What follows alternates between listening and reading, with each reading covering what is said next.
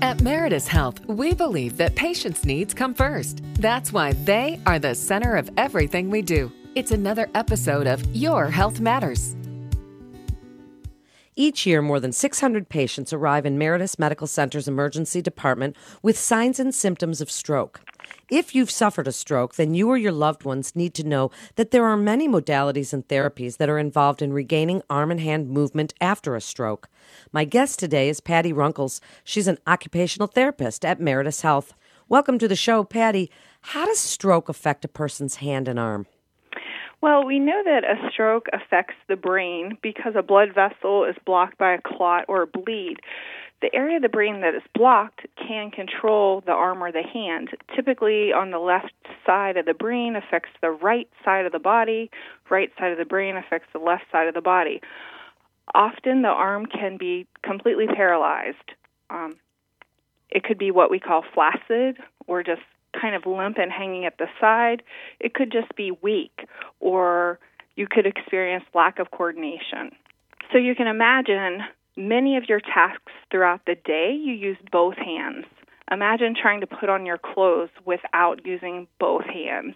It's very difficult to do all of your activities of daily living, such as getting dressed, brushing your teeth, going to the toilet, taking a shower, even things like fixing a cup of coffee, being able to feed your cat. Those are all things that we rely on both arms. If you have one arm that's not working properly or at all, that's going to be very difficult. How soon after a stroke does someone know that one of their limbs is affected? Having weakness on one side of the body is often a sign that a person is having a stroke.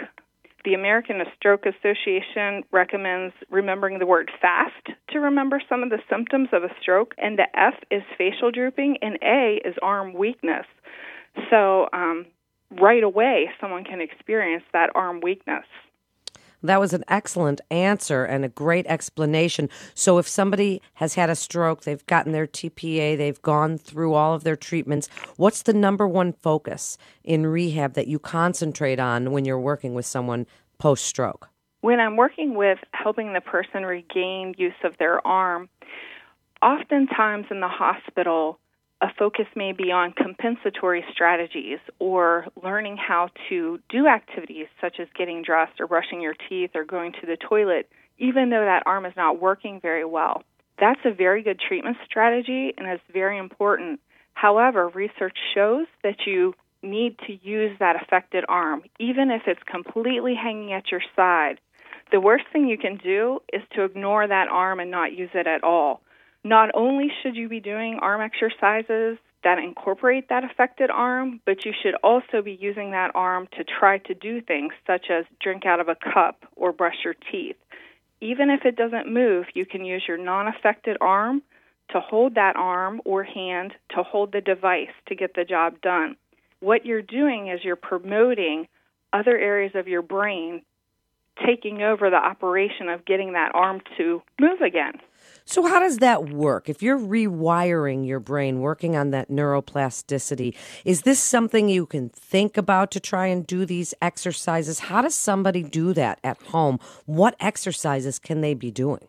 Again, the best thing you can do is to use both arms together. Certainly you can visualize, and research has shown that visualizing is a true benefit. There's something called mirror box therapy that you can use, which is basically putting your affected arm behind a mirror, moving your non-affected arm, and practicing trying to move your affected arm in the same manner, such as making a fist and extending your fingers with your affected arm behind the mirror. So you're, in essence, tricking your brain visually by seeing your non-affected hand open and close. You can also put both arms on the table and use your non-affected arm to draw circles on the table or draw a semicircle. You can, putting your arm on the table is helpful because it eliminates gravity and it allows your shoulder muscles and upper arm muscles to be more efficient and not have to worry about holding your arm up against gravity. What are some specialty devices available today, and how can they help the arm and hand recover? What do you use as an occupational therapist? There are new devices coming on the market all the time. with evidence-based treatment, strategies that are shown to be very beneficial would be things such as electrical stimulation, motor relearning, functional training devices. So some of the devices would be a Bioness H200, and that's a wrist-hand orthoses, kind of a splint-looking device that has functional electrical stimulation. And what it does is it sends a low-level stimulation to the paralyzed muscles in the forearm, and it allows the person to extend their fingers or to flex their fingers to open and close the hand. This is beneficial in therapy because research shows repetitive movement of that affected arm is what promotes healing and neuroplasticity in that brain. So with the functional electrical stimulation making the muscles act, you can practice repetitive movements such as grasp and release during therapy or at home. Another device would be a Sabo Flex or Sabo Reach. This is a non-electrical stimulation device. This is a device that's appropriate for people who have what's called flexor spasticity or tightness in the forearm muscles. So the person may have fingers that are curled or clenched, and they may have great difficulty with extending their fingers. The device is mechanical. It has springs on the back of it, and it provides tension so that when the person grasps something, the device helps the person to extend their finger and release the object. As you can imagine, if all you could do would be grasp an object and you'd have to pry it out of your hand, it's not very motivating to be able to continue to practice grasp and release tasks.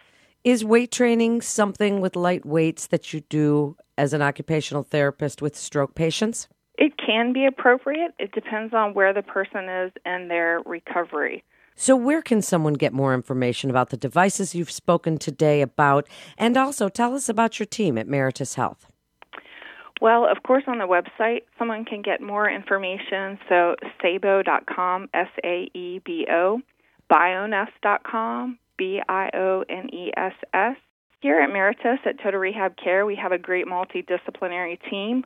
The neuro team in particular has many years of neurological experience. We have a physical therapist, physical therapy assistants, occupational therapy assistant, social work, and speech therapy. Now give us your best advice on regaining hand and arm movement after a stroke and what you'd like the listeners to know if they or a loved one have suffered a stroke. My best advice to you if you've had a stroke is to use your affected arm or leg. Research shows repetitive, massive amounts of practice is what helps you to regain the ability to use your arm or hand. So practice, practice, practice. Think of recovering from a stroke as your job. Your job is to do your exercises, use that arm, and you'll be rewarded with more movement of that arm and hand. Thank you so much, Patty, for being with us today. You're listening to Your Health Matters with Meritus Health. For more information, please visit meritushealth.com. That's meritushealth.com. I'm Melanie Cole. Thanks for tuning in.